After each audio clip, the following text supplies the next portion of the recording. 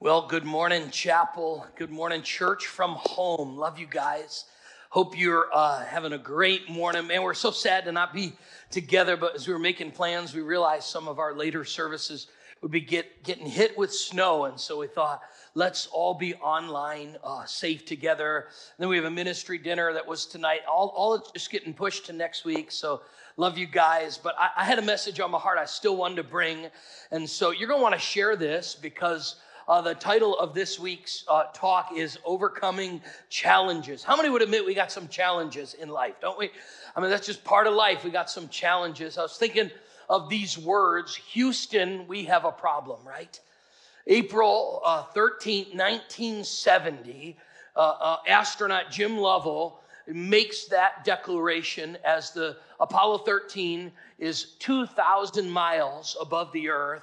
And all of a sudden, a boom happens, and he has no access to all of his instruments. And Houston, we have a problem, right?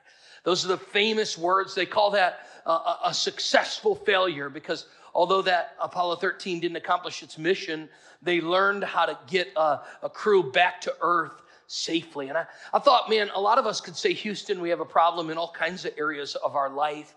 In fact, that's what this whole series is about. It's about overcoming because we realize in this world, Jesus said we'll have tribulations, right? So you probably have some challenges in your work. You probably have some challenges in your family. You probably have some challenges in your finances or your personal relationships. And we want to look today at how to overcome some challenges. And we're in a study of the book of Nehemiah. If you have a Bible today, we're going to be in chapter 2 of Nehemiah. And we're going to look at how Nehemiah overcame some challenges, how he was able to overcome the obstacles. And let me just remind you, if you missed it last week, the whole book of Nehemiah is about these walls being torn down and God stirring it on the heart of Nehemiah to rebuild these walls. God was going to mobilize him, and he was going to lead a charge to rebuild some things. How many believe God can do things in the middle of challenging circumstances, right? I think that's important because we're off to a new start of the year, and it could feel like, oh man, 2022, what can God do? But I just want to declare that today, God's still at work, even in challenging circumstances. And one of the defining features of being a person that God uses is learning resilience, right? A bounce back ability. I remember as a kid having one of those little punching bag inflatables. You remember those? They would have you knock them down and they're weighted at the bottom and they'd come back up. And there's something about learning with God's grace to be resilient. And Nehemiah was that way. And we learned last week that he came and he saw the walls that were destroyed, and God put it on his heart to do something about it. In fact, he's the cupbearer to the king, and he really asked the king in a bold moment. Let me show you it. In a bold moment, he asked the king, he says, if it please the king, and if you're pleased with me, your servant, then send me to Judah to rebuild the city where my ancestors are buried. So he was willing to not only look at the problems of the walls, he was willing to look at a solution. I want to talk to you this week, and I got 6 things, and I'll hit them real quick because I know we got church from home, but 6 things tucked away in Nehemiah 2 that can help you overcome challenges. Straight out of God's word, you say, I want to overcome this challenge. What do I do? Let's dig in because God's word can teach us this. And the first thing we got to do, we see it right here, is we can't get stuck in the problem, okay? Nehemiah sees, yes, there is a problem, but I'm not just going to wallow in it. I'm going to offer a solution. I'm not just going to get stuck in the problem. I'm going to offer a solution to the problem. I'm telling you, this is huge in life, to not be overwhelmed with our problems, but bring our problems to God, right? To not allow our problems to define us. Nehemiah could have just said the walls, and it's been years, and the people don't want to work, and I don't even live there, but he doesn't. He's willing to be relocated to get hard work. We learned last week, if you missed it, he started with prayer. In fact, that's what we're doing for 21 days of prayer. Man, it's been so incredible. Every morning, 7 a.m., Monday to Friday, Saturdays at 9. You want to be a part of that. This coming week, got 2 more weeks. It's not too late to jump in. But he doesn't just look at the problem and pray about it. He actually puts a plan together. In fact, after seeing the brokenness of weeping, then he gets to working, okay? So he sees the brokenness of his world. His heart is broken over it. He's moved by it. But then he doesn't stay in that place. He gets to doing something about it. After his weeping comes working. There is a faith-filledness in Nehemiah. He's not just going to leave things broken. And we need to realize this. I think especially in the culture that we're in, that a lot of people just get stuck in the weeping and the wallowing and never get forward. I believe that with God, there's possibilities. And life is lived uphill, and everything in life is challenging, and everything that God calls us to has some setbacks and obstacles. And in fact, John Maxwell puts it this way: life is difficult. And when you accept that life is difficult, life becomes less difficult, okay? So I hope that's encouraging today. It's just difficult. Raising kids, it's just difficult. And making a business go, there'll always be obstacles. But Nehemiah realizes that with God's help, he's not just going to wallow in the brokenness. He's going to put a plan together. He realizes that pain might be inevitable, but misery is not, right? And I think we got to be reminded of this because a lot of us just look at the broken walls and we claim our identity there. We say, well, if that's the past, then that's the future, and it'll never be. And how do I get past this? And Nehemiah says, no. I'm not only going to pray about it. I'm not only going to have my heart moved about it, but then I'm going to put some things together. I'm not just going to get stuck in this situation. I'm going to make something happen of it. Right after Christmas, for the first time ever, my daughter took our van for a trip on her own. Okay, she just got her license 6 months ago. So she and her best friend went to spend Christmas with my mom. And so she's driving the van 3.5 hours, and she FaceTimes me about 2 hours later, and she's got a flat tire on the side of the highway, and she's panicked and freaking out. And she's FaceTiming me, Dad, I can't believe it. And so I did two things. I thought, first of all, I'm just so proud of you. You got a flat tire on the highway, and you got the van off on the side of the road. You did good, okay? So I said, just show me how on the side of the road it was. It was, not enough on the side of the road. So I said, the first thing we're going to do is inch into the grass a little more. And she said, okay. And then I had this moment. She said, Dad, you're going to have to teach me how to change a tire right now. And I thought to myself, oh, my word. I did not have confidence in her. I did not have confidence in her best friend that was with. I thought, this is bad. So I composed myself, and I said, okay, I have a plan. All right, get out of the car, go around the back, open the hatch. Okay, yeah, you got that. So she's FaceTiming me. She gets out, walks around the grass. The car's safe on the side. She opens the trunk. I said, now here's what I want you to do. She's facing the trunk. I said, I want you to face the other way. So she said, why? And I said, well, I want you to face the other way. She said, that doesn't make sense. I said, just do what I'm saying. Face the other way. So she faced the other way. And I said, now I want you to do this with your arms, okay? And I just want you to, because we're going to find, this is rural North Carolina. I'm telling you, there's a good old boy that's going to pull over and help you. And she said, I'm going to get kidnapped. And I said, trust me, they'll return you, and it's going to be fine. I said, I would rather run the risk. I don't trust you. And she said, I can't do that. I said, you got to do it. I said, just wave. I can't. I said, just wave your hand. And wouldn't you know, God sent two guys. They had their own jack, their own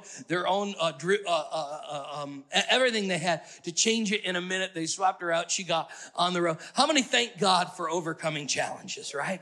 I said to her, you can't, listen, you got a moment, you can freak out on the side of the highway, but this is part of life. How many know part of driving a car is getting a flat tire, right? Part of life is hitting bumps in the road, but choosing to live there and be defined by difficulties and things that upset us is a life that we don't have to live. And Nehemiah, yes, the walls are broken, but he's not going to just weep. He's going to get to working. He's not just going to experience pain. He's just not going to live in it. Here's what he's going to do. He's going to say to the king, would you send me to be a part of the solution? That's part of overcoming obstacles, is first of all also saying, I want to be a part of the solution, right? In fact, this is risky for Nehemiah. I want you to think of this. He's a cupbearer, the Bible tells us, to the king. This means that he has a place of significance. He has a place of meaning. He has a place of probably some means.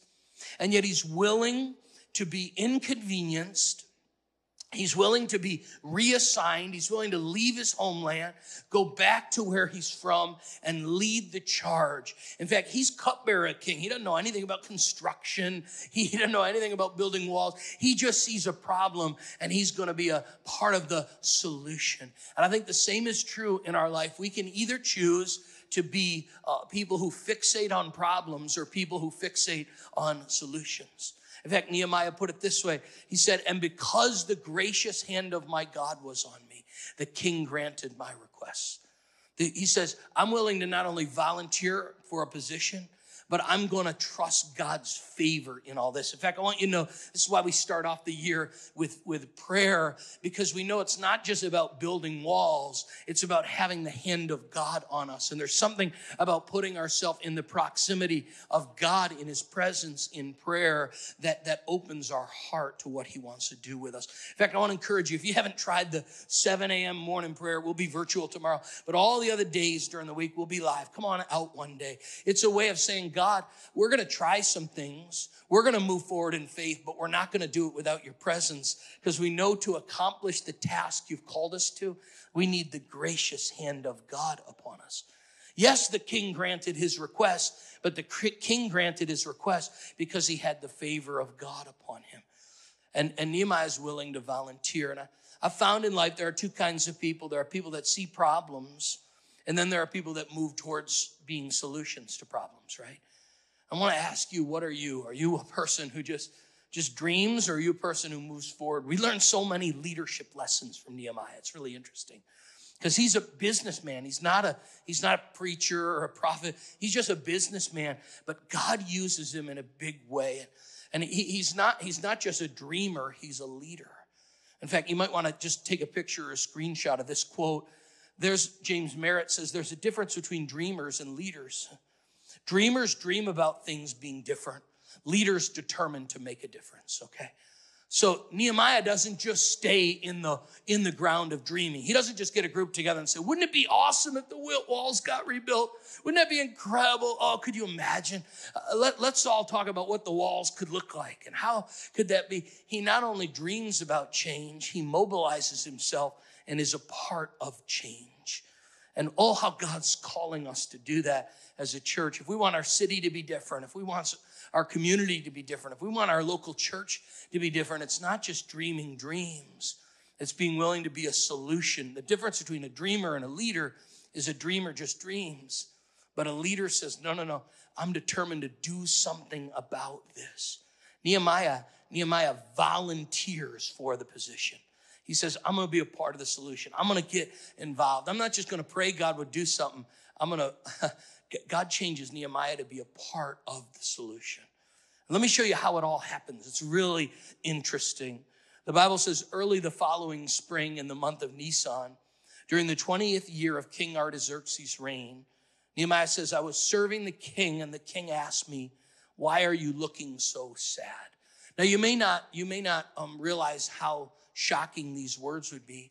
But in the ancient world, if you served the king, one of the rules was you could not be sad in the king's presence. You had to be happy all the time in the king's presence. In fact, if you act depressed in front of a monarch, they could actually kill you. And the king actually says at this moment, you don't look sick to me. You must be deeply troubled.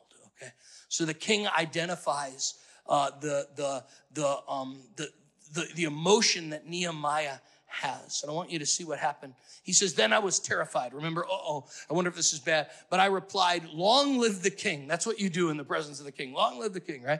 How can I not be sad? For the city where my ancestors are buried is in ruins, and the gates have been destroyed by fire. And the king asked, well, how can I help you? And with a prayer to the God of heaven, I want you to see this. Nehemiah not only has a pattern of prayer that we learned last week, so meaning he regularly, consistently prays, he also kind of slips up a quick prayer in the middle of moments. How many know we got to have both in our life, right?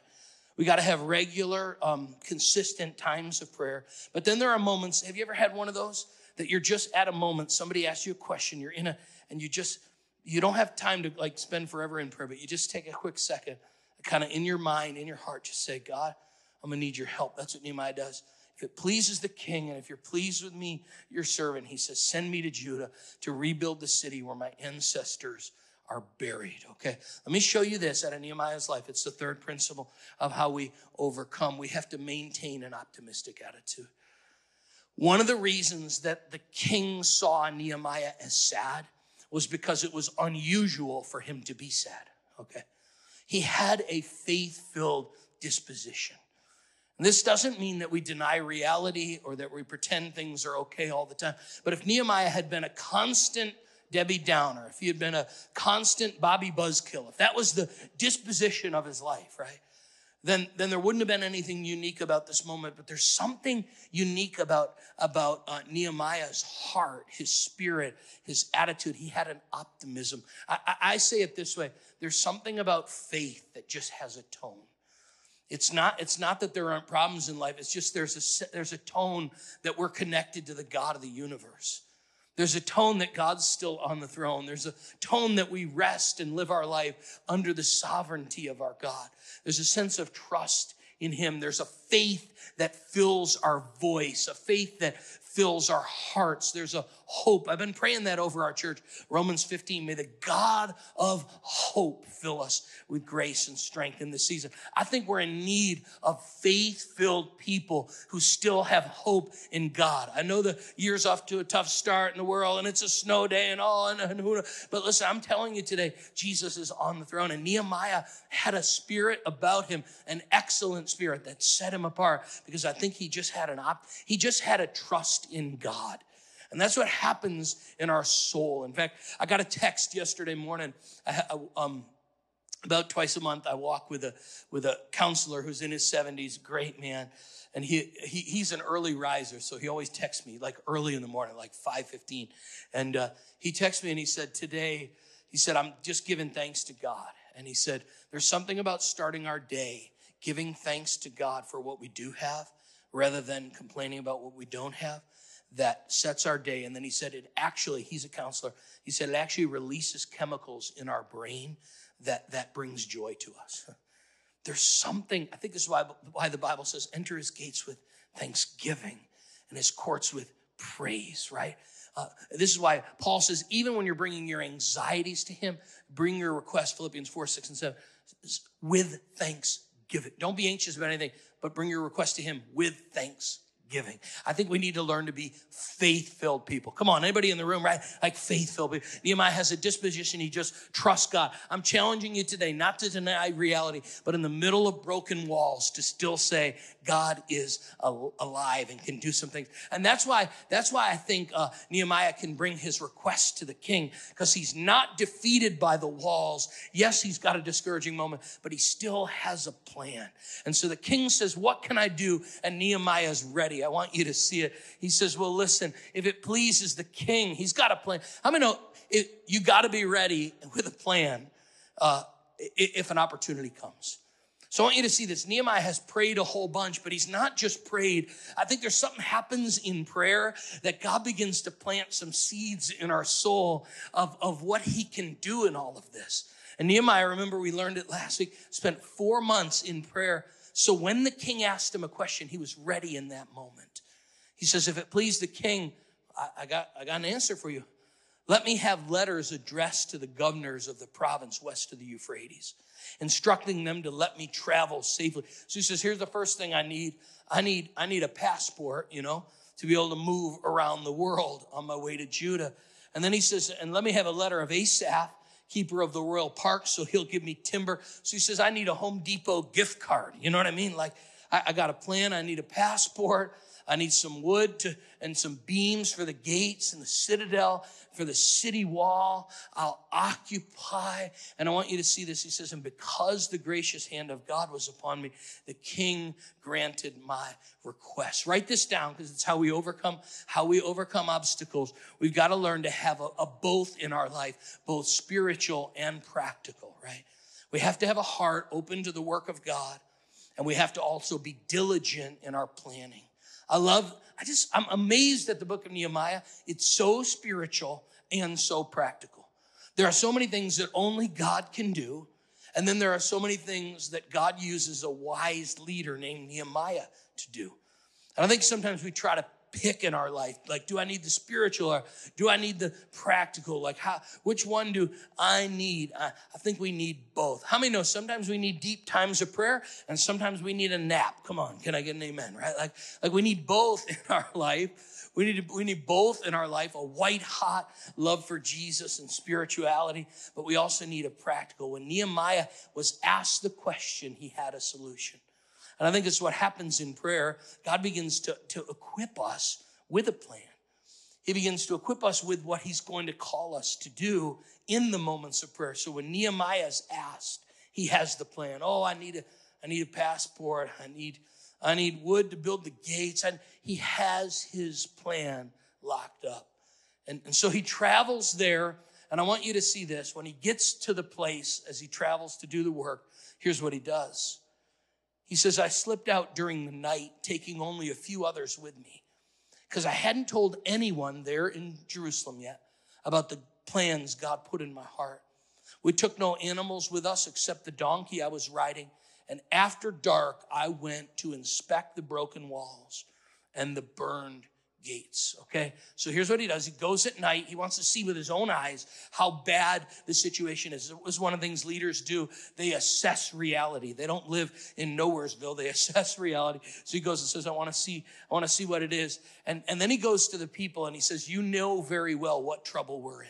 Jerusalem lies in ruins. Its gates have been destroyed by fire. So he assesses the trouble that they're in, but then look at his heart. Let us what? Come on, say it with me. Let us what? Let us rebuild the wall of Jerusalem and end this disgrace. And then he starts to tell them the story of how God's been with them. I told them all about how the gracious hand of God had been on me and about my conversation with the king. So he had some evidences that God's grace and hand was already at work in that. And he told the story. I don't think we tell the story enough of what God's done in our past. He said, let me tell you something. God's already started to work. I got some evidence the king and this happened. You can't believe it. And they, look, these people who were immobilized, they've left these walls for a long time. They see the problem, but look at their reply. They replied at once, yes, let's rebuild the wall. So they began rebuilding and they began the good work. Hey, I think we need to face reality, but we also need to see beyond it in our lives. So all of us need to face the reality of where we are today, but that's only assessing the situation. Faith faces reality, but it also sees beyond what something is to what it can be, right?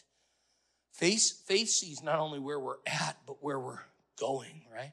That's what a parent does. They look at a kid and say, I see where you're at, but I also see because of God's hand on your life, not just who you are today, but who you're going to be one day, right? Faith sees the problem and faces the reality, but it also looks forward to the solution. Nehemiah did both. Face reality and filled with faith. Face reality filled with faith, right? There's a blend here to his life. And because of that, he's able to inspire a group of people to look forward of what can be. I was reading something that this fascinated me the other day. Do you know at Disney World that they start every month at one end of the park painting the whole park? And they paint from one end of the park all the way to the other end of the park. And you know what they do at Disney once they're done painting the whole park? They immediately go back to the beginning of the park and they start painting the whole. They're constantly painting at Disney World over and they never are done painting over and over. And I was reading a thing because they were saying just by the time you're done painting the whole park, where you needed to paint is there again. So they just imagine that. That's got to be a depressing job, doesn't it? Like I'm painting this wall and in 30 days it's going to need it again, you know.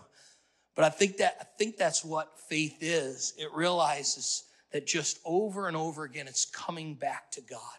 It's trusting in God. It's believing in God. It's seeing things for where they are, seeing things for where they can be. Nehemiah not only sees the problem of the walls, he sees behind it what needs to be given solution. This is called faith. I really think we need faith in this season of life. In fact, maybe the verse that describes faith the clearest in the Bible is Hebrews. It says, without faith, it's impossible to please God. So what is faith? Without faith, I can't even please God. Why? because anyone who comes to him must believe he exists. That's kind of obvious, right? How many know you can't come to God if you don't believe he exists, okay? But not only must you believe he exists, I think a lot of people believe he exists, don't they? In fact, James says that even the demons in hell believe that God exists, okay? So faith, I guess you could say everyone has some kind of faith in that they believe that God exists. That doesn't get you anywhere. Just believing God exists, that's a start, but that doesn't change your life. So faith must believe that God exists, but look at the and. Come on, say and with me, right? So faith believe that God exists, but he also rewards those who earnestly seek him. You see the two definitions of faith? Or just write this down. It's a definition of faith. Faith believes that God is real, that he exists, but also that he rewards those who diligently seek him, that he's responsive. You have to believe both about God. In fact, James actually says that all the demons of hell believe that God exists. Do you know Satan believes God exists? And so it's not just this weekend you're watching, you say, well, I believe in God. Well, that doesn't change your life. I mean, that's a good start to believe God's real, but you got to believe that he's responsive. Faith believes that God exists and that he's a rewarder for those that diligently seek him. I want you to know, so many people have this negative view of God. I want you to know God sent his son to die on a cross to redeem the world, save the world. Jesus said, I've not come into this world to condemn the world, John 3:17, but that the world might have life. God has come not only to be real to the world, but also to be responsive to it. How many are grateful this weekend, even on a snowy Sunday, right? That God hears prayer and God answers prayer. It's why 21 days in a row we get up every day praying, because it's not an exercise in futility. It's a belief that God is not only real, but that he's responsive to his people, that he hears the prayers of God's people and he answers the prayers of God's people. We've got to believe that, amen, that God is real and that God is responsive. Oh, now faith is what? Come on, remind me. Faith, without faith, come on, say it out loud with it. It's what? Impossible to believe God. Because anyone who comes to him must believe that he exists, but they've also got to believe, I love this, that he's a rewarder to those who earnestly, diligently seek him. Those that seek him, remember Jeremiah 33:3, if you seek me with all your heart, I'll be found by you. God's not looking to hide from us. He's looking to reveal himself to us. He longs to reveal who he is to us more than we even long to see him. He says, draw near to me and I will draw near to you. How many know God wants to meet with his people, right? Like Moses, friend to friend. So faith is real. Faith is responsive. Okay, I got one more. Is that okay, everybody? Y'all are amazing being here today and putting all through it, not in person, just online today. Can't wait to be back in person. It's always more fun when we're all together. But let me give you one last one. I wish this one wasn't here, but we're actually going to see this one about 4 times over the next month, because it happens all the time. So we got faith, and walls are being rebuilt, and the people are like, let's go. I mean, it's good, right? Till now. And then I'm sorry that this verse is in there, but it is. But when Sanballat the Horonite and Tobiah the Ammonite, they heard of my arrival, they were very displeased that someone had come to help the people of Israel. These guys we're going to see about 4 times in the book. We're going to see them again later in verse 19. The same chapter. We'll see them next week. We'll see them in chapter 4. We'll see them in chapter 5. We'll see them in chapter 6. In fact, later on when they start rebuilding the wall, they're going to invite Nehemiah to a dinner. They're going to say, come to us. They say, come eat dinner with us in the valley of Ono. You know what I mean? And of course, the preacher joke is, oh no, don't go to Ono. But like they're always trying to distract them, right? And like pull them again. But listen, here's what we need to realize in our lives. We have to learn. Oh yeah, I did put the other verse here. They scoff contemptuously. What are you doing? Are you rebelling against the king? Over and over again, here's what they do. We just got to learn to expect opposition, right? Come on, expect opposition. And I think too often we see anything negative in our life as a sign that God isn't at work. But I wonder if we could learn to see it the opposite. That when there is obstacles in our life, it might just be a sign that we are at work, right? In fact, how many know the enemy of our soul only attacks when there's an advance, right? He can leave you alone. If you're doing nothing, kind of skating in some lukewarm, apathetic, distant faith and not really doing, he might just leave you alone. But if you're advancing, taking territory, and God's will on earth is happening as it is in heaven in the kingdom, then there's going to be opposition. That's what Sanballat and Tobiah, throughout the book, they're going to try to oppose. They're going to try to limit. They're going to try to come against. They're going to say that can't happen. And I want to encourage you this weekend, just because they're opposition doesn't mean it's a sign that God's not at work. It may actually be an opposite. It may be a sign that God is at work, right? Think of Jesus right after he's baptized in his earthly ministry, comes up out of the water, right? And the first thing he does is go into a season of fasting and prayer. And what happens in that moment?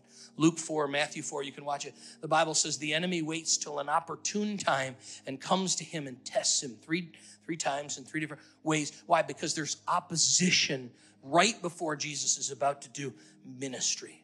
And I think the same is true. In fact, I've wondered, even as we're starting a new year, the timing of just pain in life and loss and heartbreak, and just right at the start of the year, the opposition that would say there's no good and it's not going to happen. Oh man, we need to start to see opposition not as a sign that we're out of the will of God, but sometimes as a sign that we're in the will of God. In fact, the Apostle Paul, he says, he describes what his missionary ventures were, and he's like, everywhere I went, they would throw rocks at me, and I'd be shipwrecked and arrested. I mean, just imagine him. You're like guest speaker at church. It's the guy that always gets in trouble.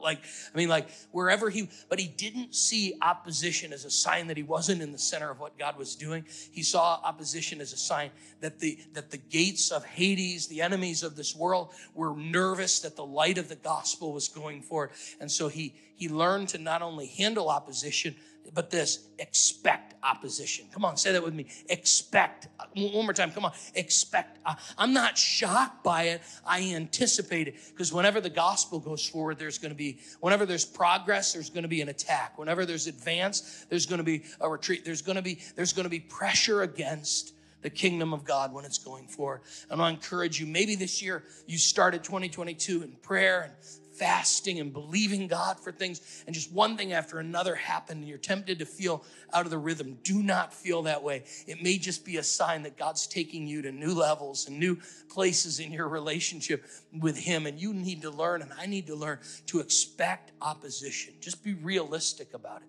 Because for too long, we're like, well, if I'm really after the heart of God, then I won't have any issues. No. As the walls were rebuilt, there was a counterattack. In fact, the people eventually the Bible says they worked with a sword in one hand and a construction instrument in the other, right?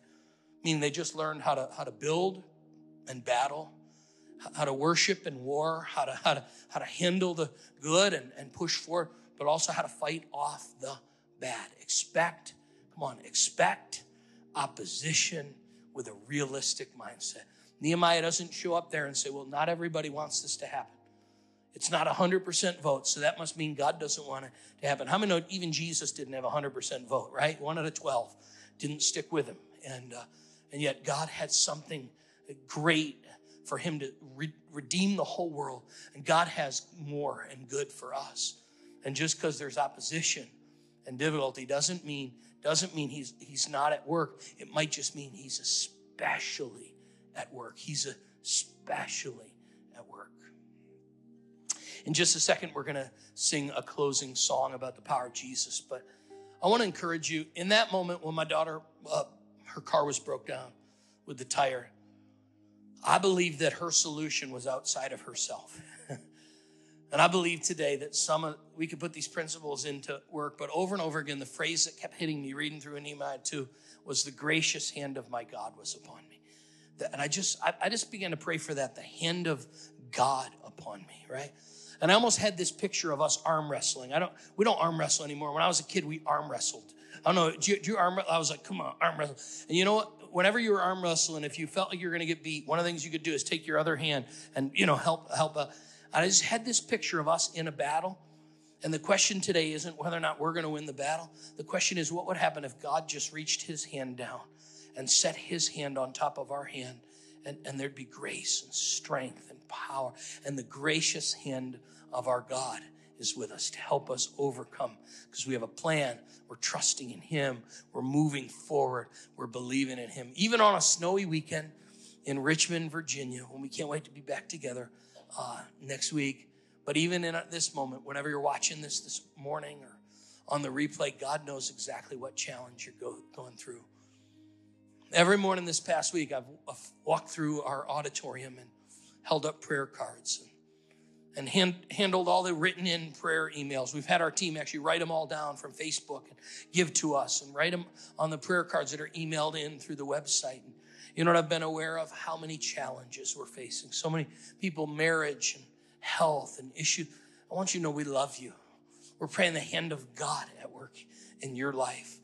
God's able to help you overcome. I just had that word, overcome. And you know what? Overcome is both a wonderful word and a bad word. It's a wonderful word because who doesn't want to overcome?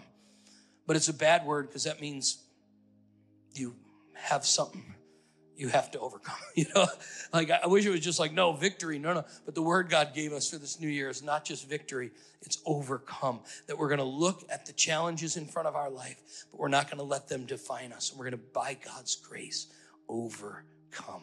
Amen.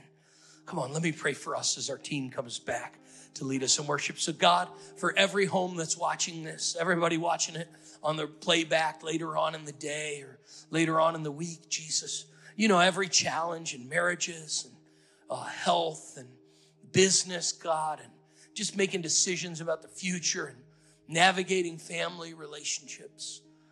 So God, I pray for your people today. God, I just pray, my heart goes out to them, moved like Nehemiah.